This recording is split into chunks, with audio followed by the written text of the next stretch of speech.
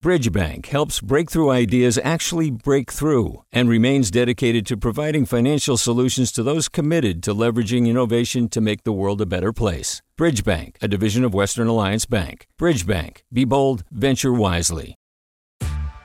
Hey there, this is Brittany Luce from NPR's It's Been a Minute. KQED's podcasts like The Bay, Bay Curious, Mind Shift, Right Nowish, and more all tell the stories of the Bay and beyond with reliable, human-centered journalism. They aim to inspire, make you think, entertain, and expand your understanding of the place you call home. Here's how you can support podcasting at KQED. Showing your support is easy, and you can join Brittany in supporting KQED Podcast too at donate.kqed.org/podcast. That's donate.kqed.org/podcast. From KQED.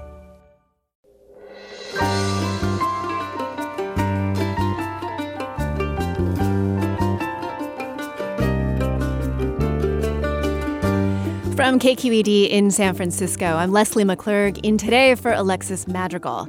The COVID-19 vaccine rollout handed drug makers a golden opportunity to improve their tarnished reputations.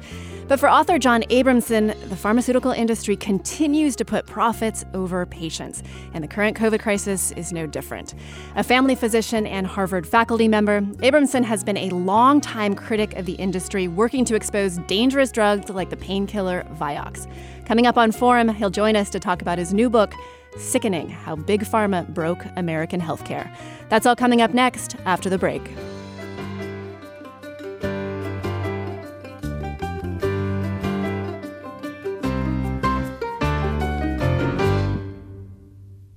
Welcome to Forum. I'm Leslie McClurg, in for Alexis Madrigal.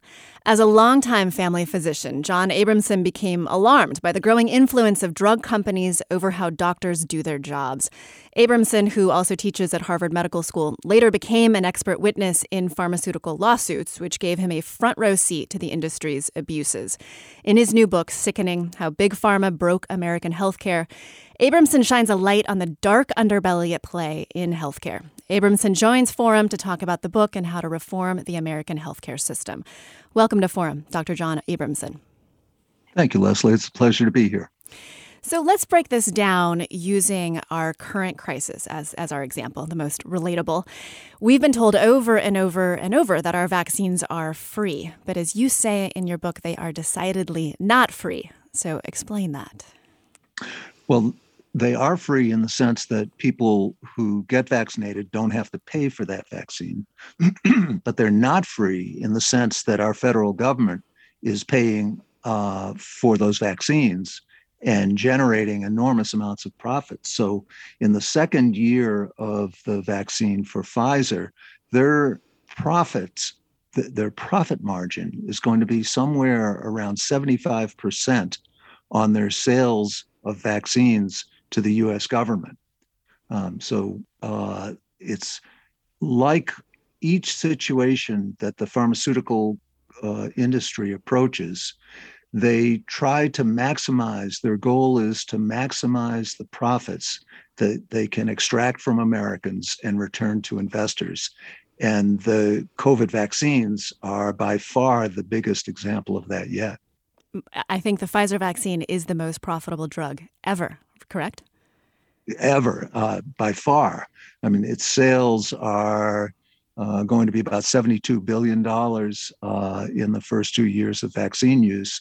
And the previous record holder was Humira, which was selling about $20 billion a year. So that's 40 billion compared to 72 billion of the vaccine. And I think most people would say that the last 2 years has been fairly difficult for a variety of reasons. But it definitely hasn't been very difficult for the pocketbooks of, I think you point out, is it nine? It's 9 new vaccine billionaires, and this was on top of 8 who were already billionaires. So break down how much the CEOs and the top executives of these companies made during the pandemic. Well, Leslie, let me preface this by saying I believe strongly that the real world data shows that the vaccines work. So as we talk about criticizing the way the pharmaceutical industry is approaching this to maximize their profits, I don't want any listeners to think that I'm saying the vaccines are not effective. They are effective. So that said, within the first 15 months of the vaccines, 17 billionaires gained $50 billion in wealth. And coincidentally, $50 billion was exactly what the IMF and the World Health Organization, World Trade Organization, and World Bank said they needed to get adequate vaccination rates in poor countries. So the 50 billion that went to the billionaires could have provided adequate vaccination rates in the third world and gone a large way towards protecting Americans from the recurrent viral variants that are coming back, like Delta and Omicron. But it didn't happen, and the third world didn't get vaccinated to meet their goals. And not only did they not give their $50 billion to help that process, they wouldn't even share their intellectual property, correct? That's absolutely correct. And you can ask, well, why didn't they share their intellectual property with the third world? They're not going to make much money in the third world. Their business model is to sell as much of the vaccine they produce to the first world so they can make the most money. So why not just give it to the third world? They didn't do it. And I think they're afraid that they're going to lose control of their intellectual property.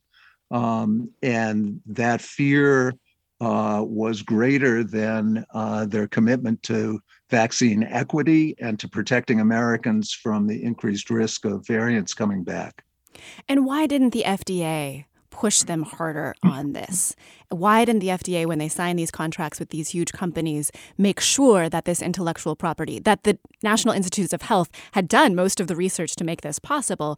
Why didn't the FDA make these companies or ensure that these companies shared their information with these other nations to help stop the pandemic? Yeah, that's a great question. It's not really the FDA's job. They approve drugs and they determine whether the drugs and vaccines provide more benefit than risk of harm. But Operation Warp Speed was designed to pour money into the drug companies to incentivize them to produce vaccines quickly. And it worked. Americans got the rate of American vaccination was twice as much as in the European Union early. So Operation Warp Speed threw money at the problem, and it worked, and we got vaccines quickly, and Americans got vaccines before the people in Europe and other wealthy countries. The problem is that while we were throwing that money at the drug companies to incentivize them to get to work on the vaccines, the U.S. government did not insist upon sharing intellectual property. It was at that level that it should have happened, and it didn't. And it's inexplicable that the U.S. government let all those billions of dollars go out without assurance that there would be global equity. And isn't hiding this or not ensuring that this happened by the government, so hiding the data and then not ensuring that that data is shared, only helping the anti-vax agenda? I mean, I would be skeptical of these companies if I wasn't totally on board for vaccines and ending the pandemic. The reputation of these companies is really helping the anti-vaxxers make their argument that you shouldn't trust the drugs coming out of these companies. It certainly is.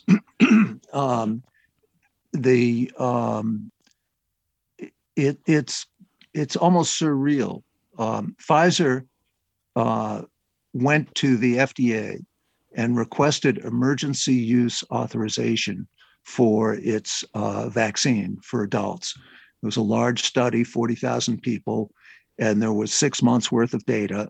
There was an advisory committee meeting, and the FDA took 108 days to go through the data that Pfizer had supplied to the FDA to make that decision. And the emergency use was approved in December of 2020. In August of 2021, the FDA gave full approval to the Pfizer vaccine. They had promised to have an advisory committee meeting, but didn't. And they didn't release an update of the data. They kept it secret. So a group of researchers and scientists sued the FDA to release the data that the FDA had taken 108 days to go through. And the FDA got back to them and said it will take us between 55 and 75 years to release that data. Instead of 108 days, 55 to 75 years to release the data. A federal judge got involved, and the initial ruling was that Pfizer would have to release the data. It is now Pfizer has, the FDA would have to release the data. And now Pfizer has appealed to the judge to join that lawsuit to prevent the data from being released. So anti-vaxxers are going to pick up on this and say, wait a minute, the scientific data has to belong to the people, especially for a vaccine.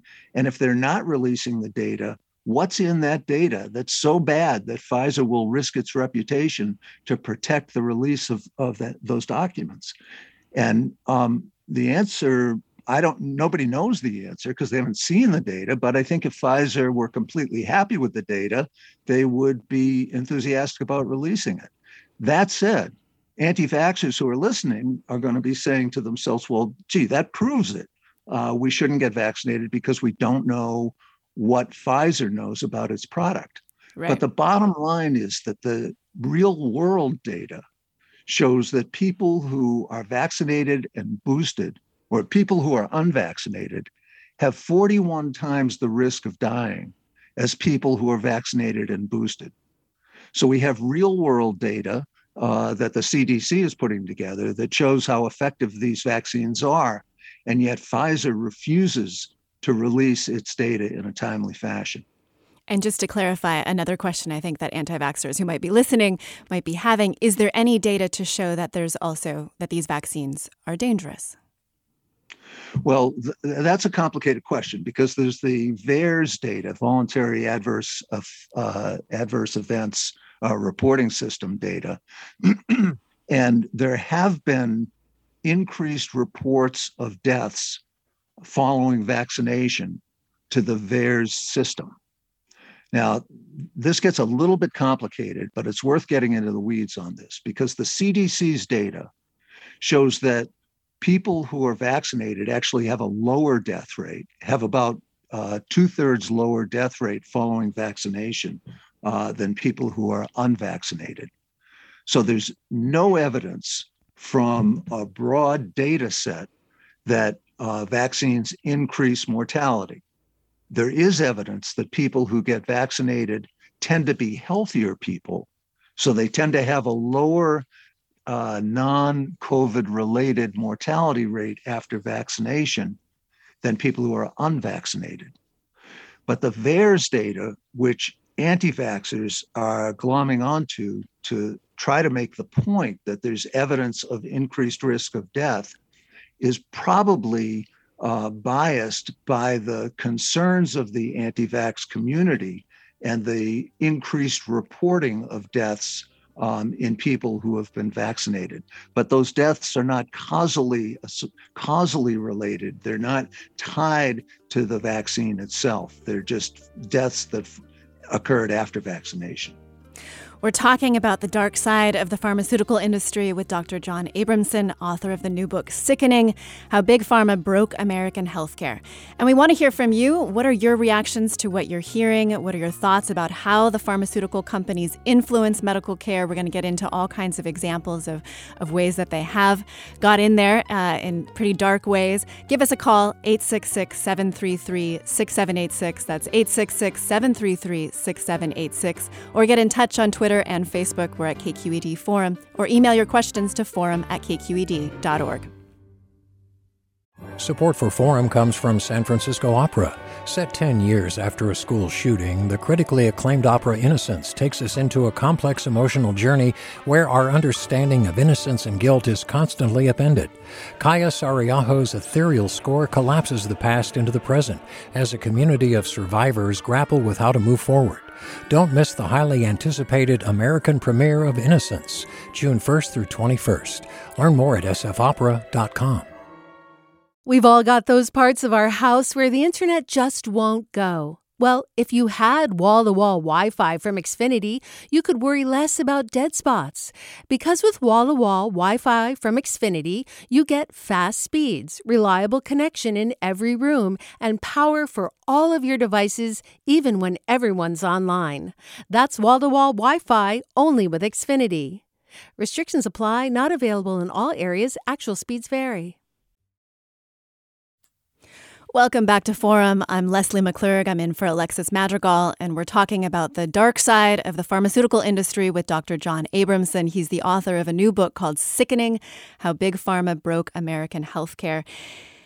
I want to kind of turn slightly back in time. When you started practicing family medicine, I think this was back in the 80s, the negative forces that you eventually write about and reveal were nothing like they are today. So it seems to me that, according to your book, the corruption started to creep in sort of early 90s. What sort of tipped you off that things were changing? Yeah. So when I started in practice in 1982, I'd come out of a Robert Wood Johnson Fellowship study in family medicine, studying epidemiology, research design, and statistics. And we spent a lot of time going over academic articles and never once found an article that we thought was biased by commercial interests. Never. And that was the situation when I went into practice. But as we got into the 90s, it started to become clear that the journals were moving towards publishing commercially sponsored clinical trials that favored what would become blockbuster drugs. And the continuing medical education courses that I would go to and the lectures I would go to were increasingly sponsored by the drug companies, and the academic experts were getting paid by the drug companies. And there was this sense of oncoming commercialism. And then it was in 2000 and 2001, there were articles about the anti-inflammatory drug Vioxx that just didn't add up. And that's what really got me pointed in this direction of becoming an expert in pharmaceutical data and manipulation of data. Share Stacy's story and her experience using Vioxx. This is a painkiller that was marketed as supposed to be better than ibuprofen because it's not as harsh on the GI tract. So what happened to Stacy? Exactly. So when my first book, Overdosed America, came out in 2004, I had talked about Vioxx. It was really Vioxx that caused me to leave practice and dive into this problem of commercial intrusion into the knowledge that doctors rely upon. And the book came out in 2004. And just 9 days after Overdosed America came out, Vioxx was pulled from the market in the largest drug recall in American history. It wasn't because of my book. It wasn't directly because of my book. A second study showed that Vioxx increased cardiovascular problems.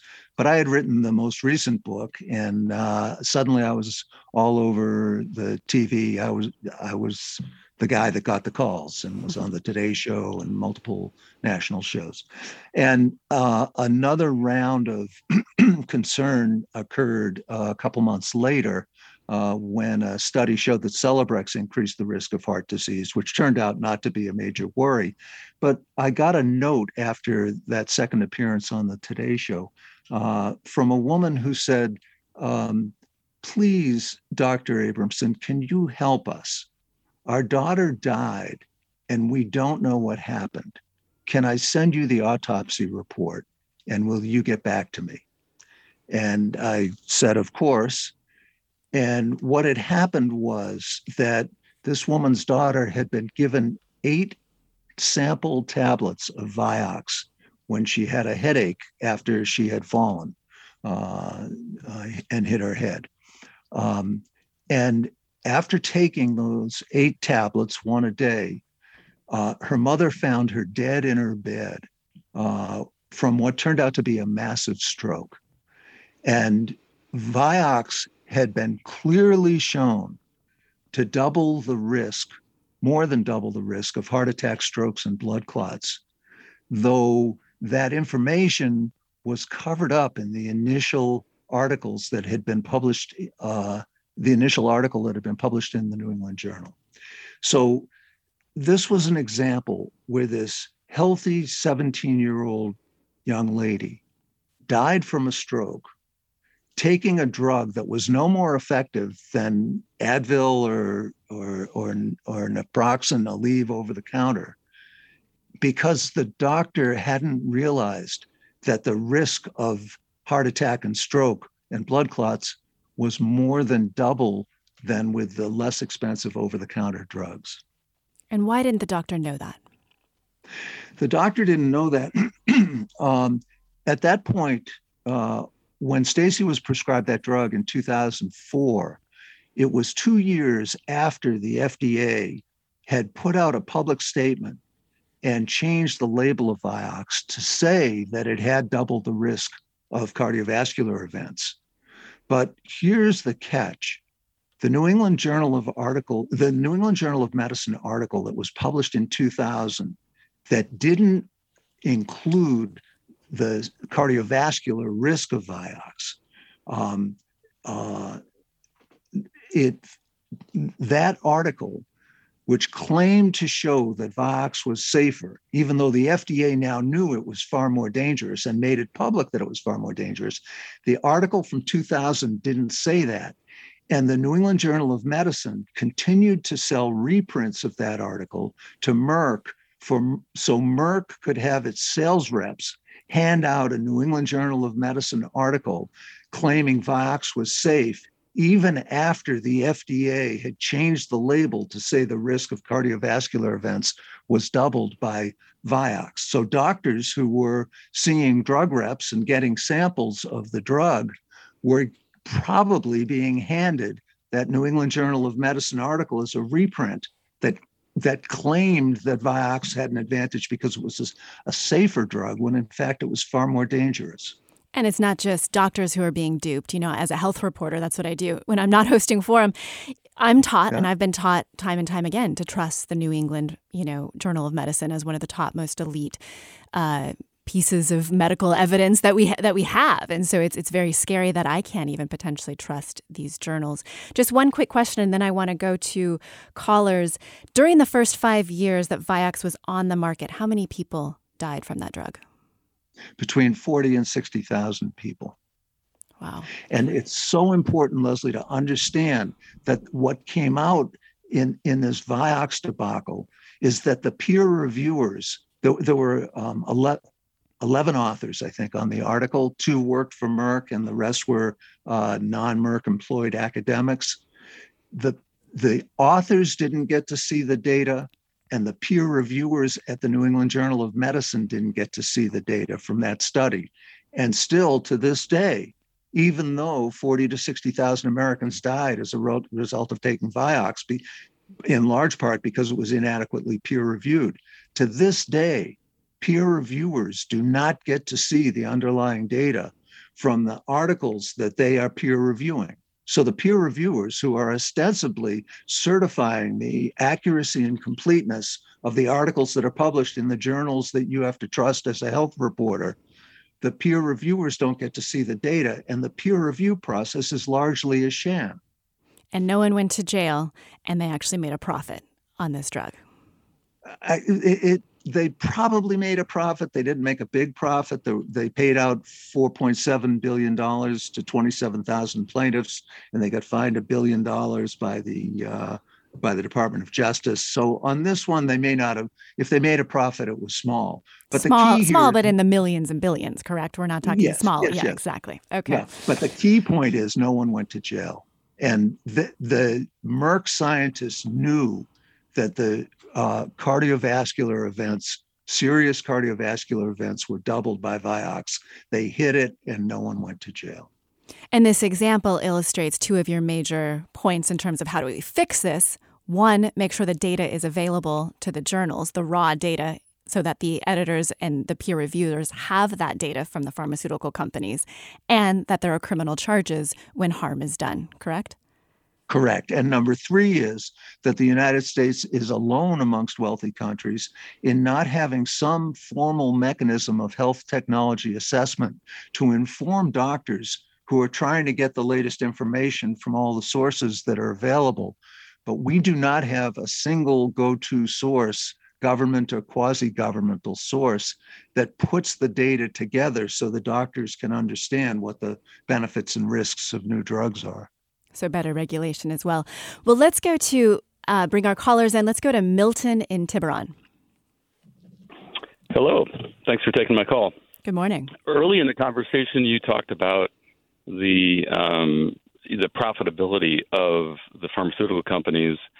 And one thing I find disturbing is that our entire economy is based on a free market economy where all companies are focused on making money, and that's what drives this economy. So I think the profit discussion needs to be much more nuanced. Are there excessive profits would be a more relevant question, as opposed to are they making decisions to maximize their profits? Because every company out there, if it's a well-run organization, is going to maximize profits for their company. Well, I think in your book, Dr. Abramson, you kind of point to this in the sense that these companies are actually just very, very good at what they're tasked to do. They're not evil companies. These aren't, evil people behind the reins. Or would you argue that their mission actually is evil? I agree with Milton 100% that businesses have to make a profit or they won't stay in business. And if managers are not generating adequate profits, they'll get replaced. But there are a couple of issues here. One is that if we go back to Milton Friedman, who was the ultimate free market economist, he said that government should really have only three functions. It should preserve law and order, it should ensure that markets work, and it should enforce private contracts. And other than doing those three things, it should get out of the way and let business do its thing, provide services to the public, and the public can decide what they want and what they don't want. Well, if we could bring back Milton Friedman's three criteria, preserve law and order. We just talked about the Vioxx issue where nobody went to jail after 40 to 60,000 people died. And the scientists knew that the risk of death was, the risk of cardiovascular events was doubled and kept that a secret. Law and order was not preserved there. To ensure that markets work, markets can't work when they don't have data. So we need to have the data be a public good, not a private good. Right now, the clinical trial data are owned by the companies and they're not shared with the public. So the public doesn't know what they're buying and the insurance companies don't know what they're buying and the doctors don't know what they're prescribing. So that's not happening. Similarly, to ensure that contracts are honored, we can't know that contracts are honored because the information is so asymmetric with the drug companies knowing what the medical and economic value of their drugs is, but not sharing that data. So we're not fulfilling the three basic functions of government that Milton Friedman said are legitimate. And if we just did those three things, I'd like to do a lot more things, but if we just did those three things, and people were fairly penalized for breaking the law and ensured that people and doctors knew what they were prescribing and taking and that they were getting their money's worth, then we could let the market play out. But we're so far from that now. Building on that, let's go to Demetrius in Cupertino. Yes, hi, good morning. Thank you for the show. I actually, interesting that the gentleman brought up the market. I wanted to also say, I believe we are treating cancer right now with aspirin, just the symptoms. It's not that the drug companies are doing anything wrong. They are doing what the law allows them to do. And the system has created this, the laws and rules and regulations written in this country are written for the company, which I have in my sphere, I have rewritten the Constitution to say government of the company, for the company, by the company. So they're not doing anything wrong. They're doing what, we allow them to do. And it's our job to get the people who are basically lapdogs for lobbying companies, for lobbyists, and get people who have some integrity to the people elected so that they can write laws that are for the people. Just a comment. Thank you so much for that comment. Also, Joanne writes, the Medicare Part D plans do not hold a candle to the healthcare plans I had while I was employed. The cost is 10 times more per prescription than what I paid in the past. Can I get drugs from Canada? How do I know if they're legitimate? Do you know the answer to that, Dr. Abramson? Yes. It's very unusual to have counterfeit drugs imported from Canada. That was the initial claim when I wrote Overdosed America back in early 2000s. That was the claim that the drug industry was making, but it didn't hold any water. I actually called the Royal Canadian Mounted Police and asked them if they had any cases where there were counterfeit drugs, and they didn't, even though that was the argument. There is a problem with importing drugs if you take that concept up to scale, because the drug companies know how much of their drugs are being used by Canadians. And if there were significant importation into the United States of drugs where there's a great price differential, the drug companies would limit the Canadian supply to the amount of drugs that the Canadians are using. So that may be a solution one person at a time, but it's not a way to solve the problem of our out of control drug prices. And to go back to what Demetrius was saying, 80 or 90% of Americans think drug companies charge too much and they're too interested in profits. And yet somehow our government, our legislators, both Democrat and Republican, can't seem to tackle this problem. And it probably has something to do with drug companies giving approximately equal amounts of money to both Democrats and Republicans. And what we have here very quietly, I mean, we have this tragedy going on in Ukraine right now with a violation of democracy, but we have our own sort of slow burn problem here in the United States, where Americans know they're getting ripped off by the drug companies, and 80 or 90% of them say so when they're surveyed. But we can't get it fixed because there's so much power and money and influence in the pharmaceutical industry. And in order to get this problem fixed, this is an enormous problem. We haven't even begun to talk about the scale of this problem. But in order to get it fixed, it's going to take the American people to form up into a political activism of right and left, of conservative and progressive, to say, we're not going to take this anymore. You can't have a monopoly on medical science and charge us extortionate prices and not even release your data. We won't take it anymore. And quickly, just a couple quick questions. How do we stack up to other wealthy nations in terms of our healthcare? It's bad, I know, but how bad? Yeah, thank you for bringing that up. Real bad. This is how bad. Americans in 2000, we ranked 38th in the world on healthy life expectancy. How many years you live in good health with partial health prorated. 38th in 2000. In 2019, before the pandemic started, we ranked 68th. So we're behind every wealthy country and many not wealthy countries in terms of how long Americans live in good health. And I think we spend something like 1.5 trillion more than the rest exactly of the wealthy right. nations. We're going to continue talking about all this with Dr. John Abramson. He's the author of a new book called Sickening: How Big Pharma Broke American Healthcare and How We Repair It. Stay with us.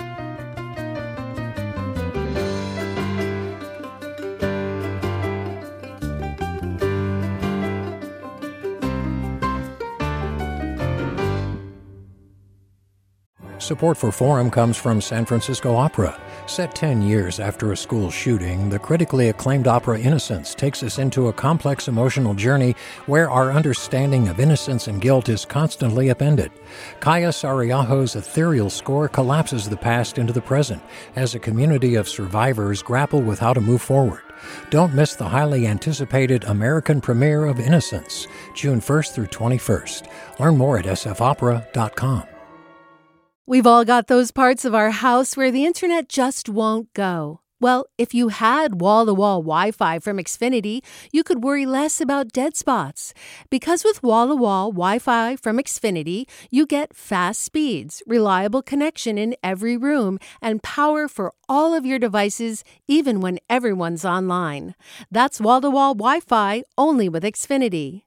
Restrictions apply, not available in all areas. Actual speeds vary.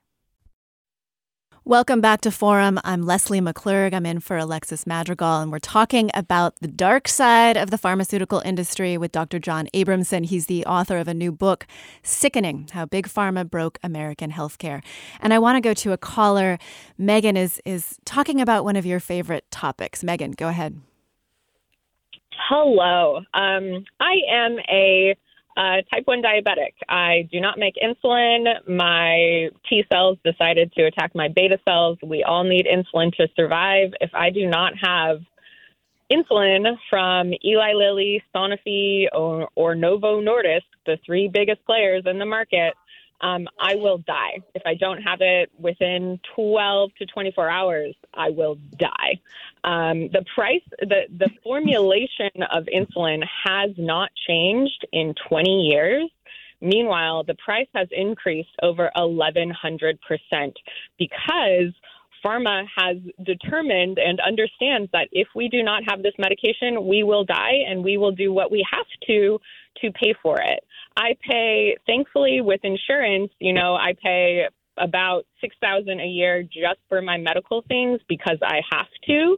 Thankfully, again, because I have insurance. But someone that is uninsured has to scrape together thousands of dollars a month to just survive. Meanwhile, Eli Lilly is spending hundreds of millions of dollars on ads for the Olympics, and people are dying because they choose to price gouge. So this is allowed in America. This is only in America. If we were to go to Mexico or Canada, like previous caller was saying, those drugs are a different price.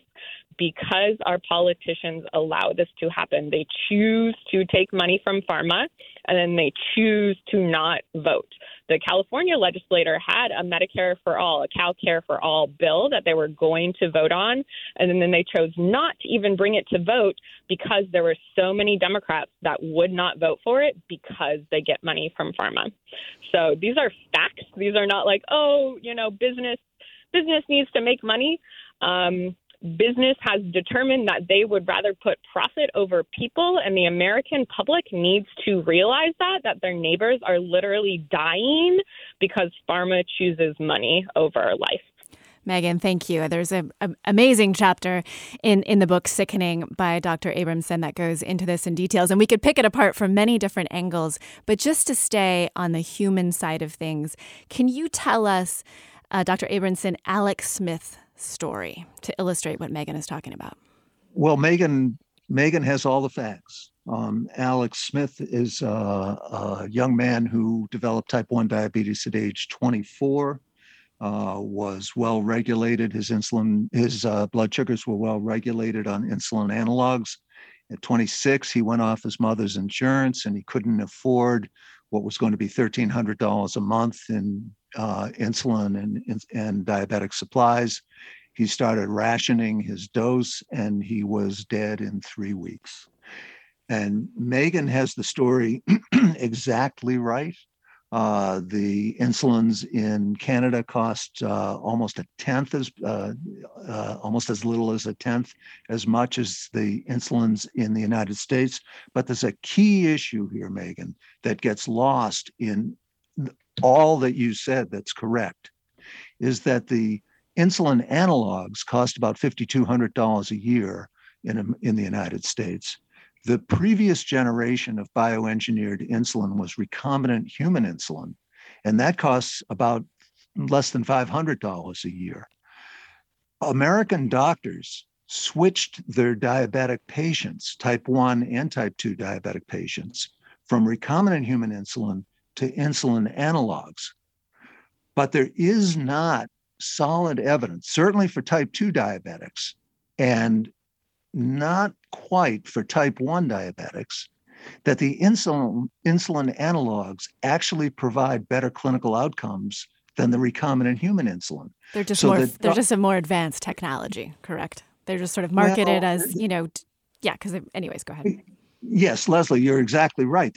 They're an innovation in insulin, but the innovation is a business concept. Innovation means that you can replace the current products that are on the market with new products that are on the market, but it doesn't mean they're better products.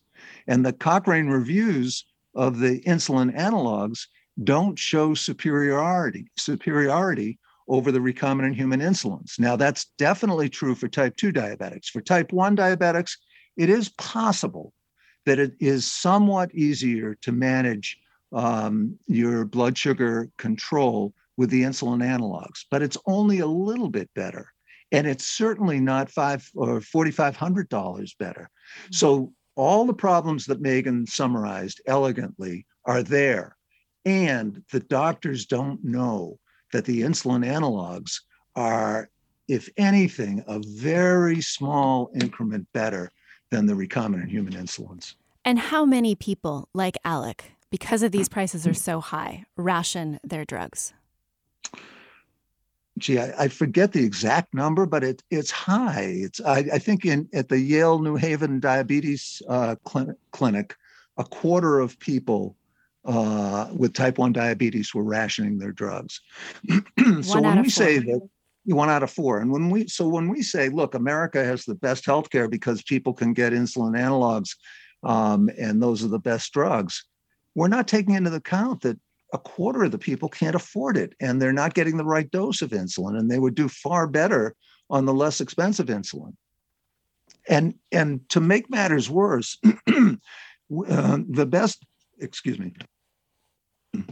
the guidelines that are federally funded, the United States Preventive Screening Task Force guidelines, that make recommendations about these kinds of issues without conflicts of interest, they are not allowed to take cost into account.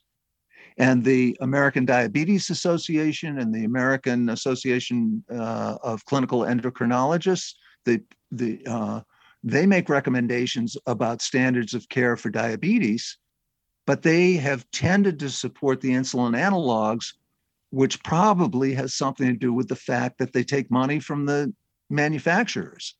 Whew. So we don't have a system in the United States. We're unique in not having a system that independently analyzes the clinical value of drugs and the cost effectiveness of drugs so people can get the best drugs for reasonable prices.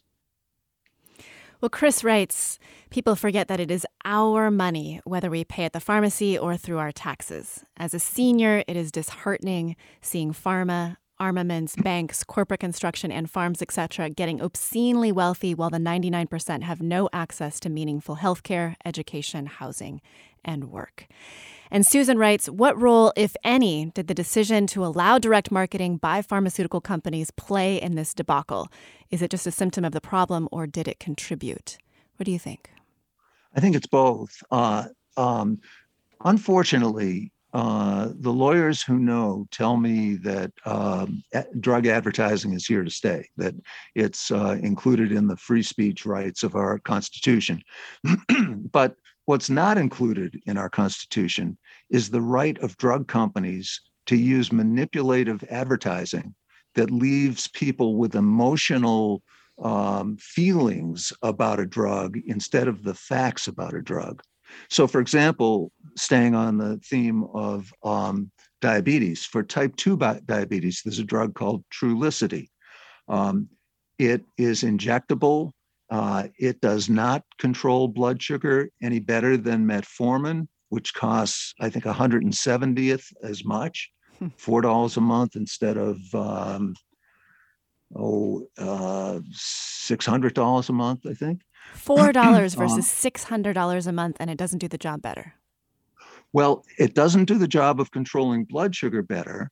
The drug company sponsored a large study, 10,000 people, 5.4 years, and they showed that there's a very minor but statistically significant reduction in the risk of non-fatal cardiovascular events in people who take Trulicity compared to people who don't, type 2 diabetics who take Trulicity compared to people who don't take Trulicity. But that study shows that you have to treat 323 people a year in order to prevent one non-fatal event. And that costs $2.7 million per non-fatal event that's prevented. So if the drug ad didn't say that Trulicity is great and have all the happy family and Frisbee catching dogs and all those things, and it actually told the truth that Trulicity costs this much per year, and it does not reduce blood sugar more than metformin, and 323 people need to take it in order to prevent one non-fatal cardiovascular event, and the other 322 people aren't going to benefit.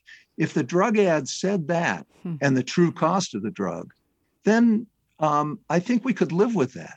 And I think that wouldn't distort our healthcare system. So we're stuck with drug ads, but we're not stuck with dishonest drug ads. And I mean, they would never do this, but really the evidence shows, and you talk about this in your book, that the best thing people can do for their diabetes is change their lifestyle. There's actually evidence that shows if you focus on diet and exercise compared to these drugs, that actually will help your diabetes much more than these drugs.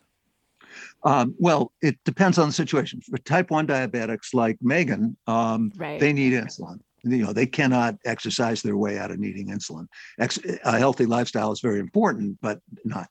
But for people with type 2 diabetes, a healthy lifestyle is the best way to prevent pre-diabetics from going on and getting diabetes.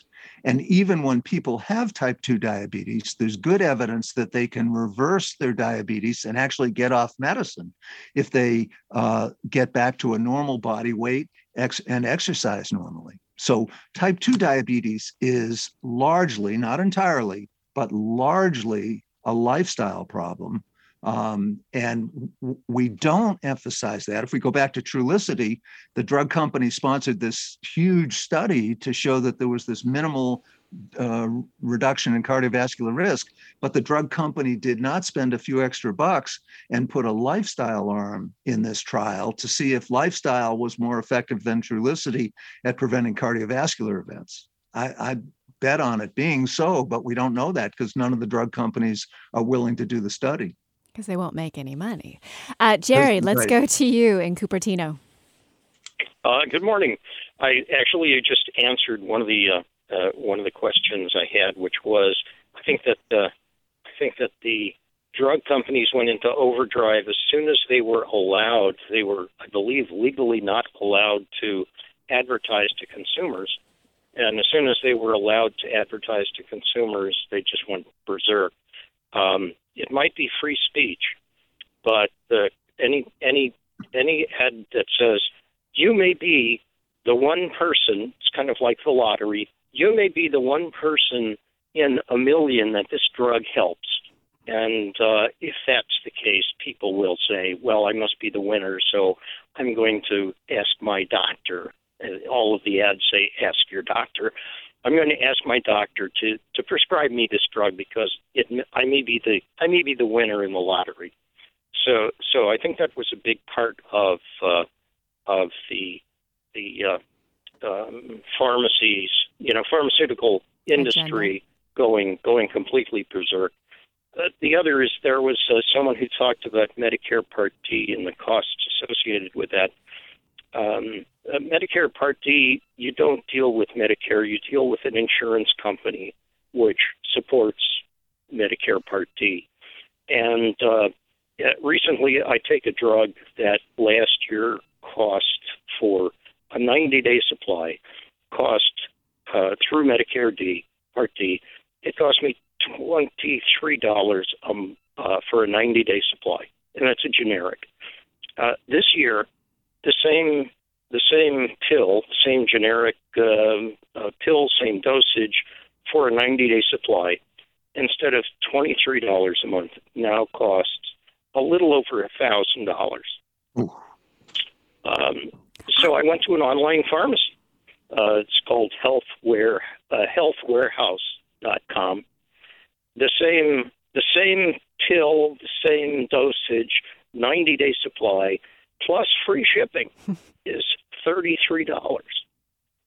So if I go to CVS through Medicare Part D, it's going to cost me a little over $1,000 for the same drug in the same quantity that I can get online for $33.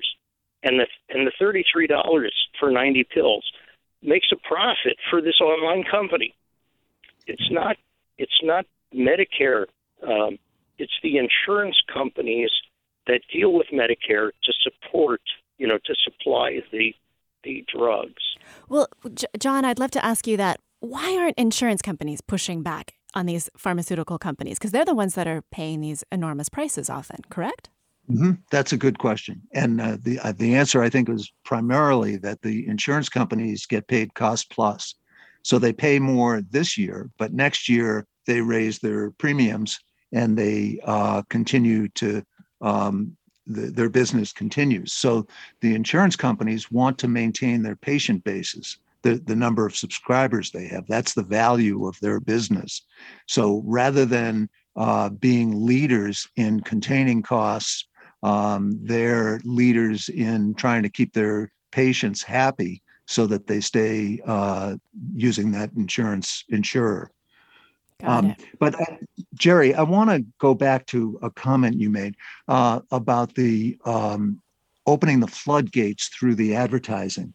In part, you're right, but that was only one of several different floodgates that opened at the same time. And by investing so much more money in advertising, they took the attention away from the fact that the doctors don't actually have access to the data from the clinical trials that show whether these drugs are helpful or not. So it's a whole surround sound program. It's not just one element of the influence on the public and the doctors. What do the pharmaceutical companies say? You've been in the courtrooms. You've heard their defenses. How do they defend all of this? Well, you got to go case by case, and I'm happy to answer any questions. I mean, I was in a federal trial where Pfizer got sued by Kaiser. Kaiser, as you folks out in California know, is the biggest health maintenance organization in the country, a health management program. And Pfizer at the time was the biggest drug company. And Kaiser sued Pfizer for misrepresenting their data about the drug Neurontin. And John, I'm just going to say we're close to the end of the show, so give us the shortened version. Okay, the bottom line is in federal district court, one of the chapters in the book, I testified, and the jury found Pfizer guilty of not just fraud, but racketeering violations. So wow. The drug companies may defend themselves, but when we really get the data out and we really get a jury to hear it, oftentimes the plaintiffs win. In other words, in many ways, these companies are just willing to pay the fines and keep charging ahead. That's exactly right. We've been talking about the dark side of the pharmaceutical industry with Dr. John Abramson. He's the author of the new book, Sickening: How Big Pharma Broke American Healthcare. Thank you so much for joining us today, Dr. Abramson. Leslie, thank you for interviewing me. It was wonderful. The 9 o'clock hour of Forum is produced by Ariana Preil and Blanca Torres, with help from Dan Zoll and Grace Wan. Carolyn Smith is our engagement producer. Judy Campbell is our lead producer. Our engineers are Danny Bringer, Katie McMurran, Brendan Willard, and Chris Hoff. Our intern is Jennifer Ng. Our executive editor is Ethan Toven-Lindsay, and our chief content officer is Holly Kernan. I'm Leslie McClurg. Stay tuned for another hour of Forum ahead with Marisa Lagos.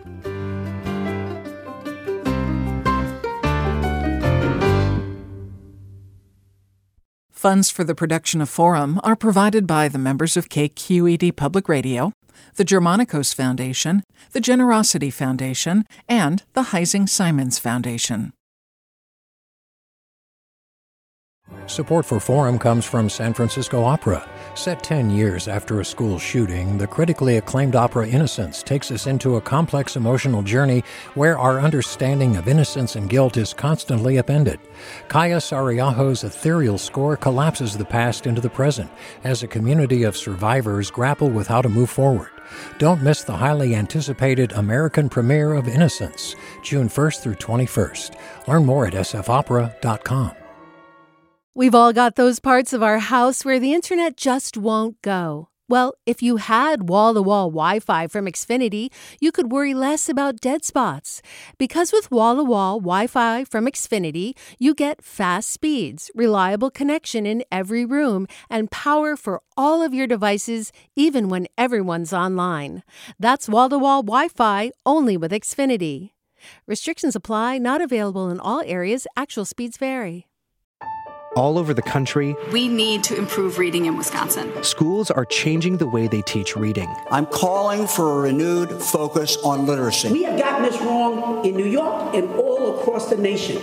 And it's happening because of a podcast. I think your podcast has changed my life. And I'm going to share this podcast with everyone I meet. Sold a Story investigates how teaching kids to read went wrong. New episodes of Sold a Story are available now.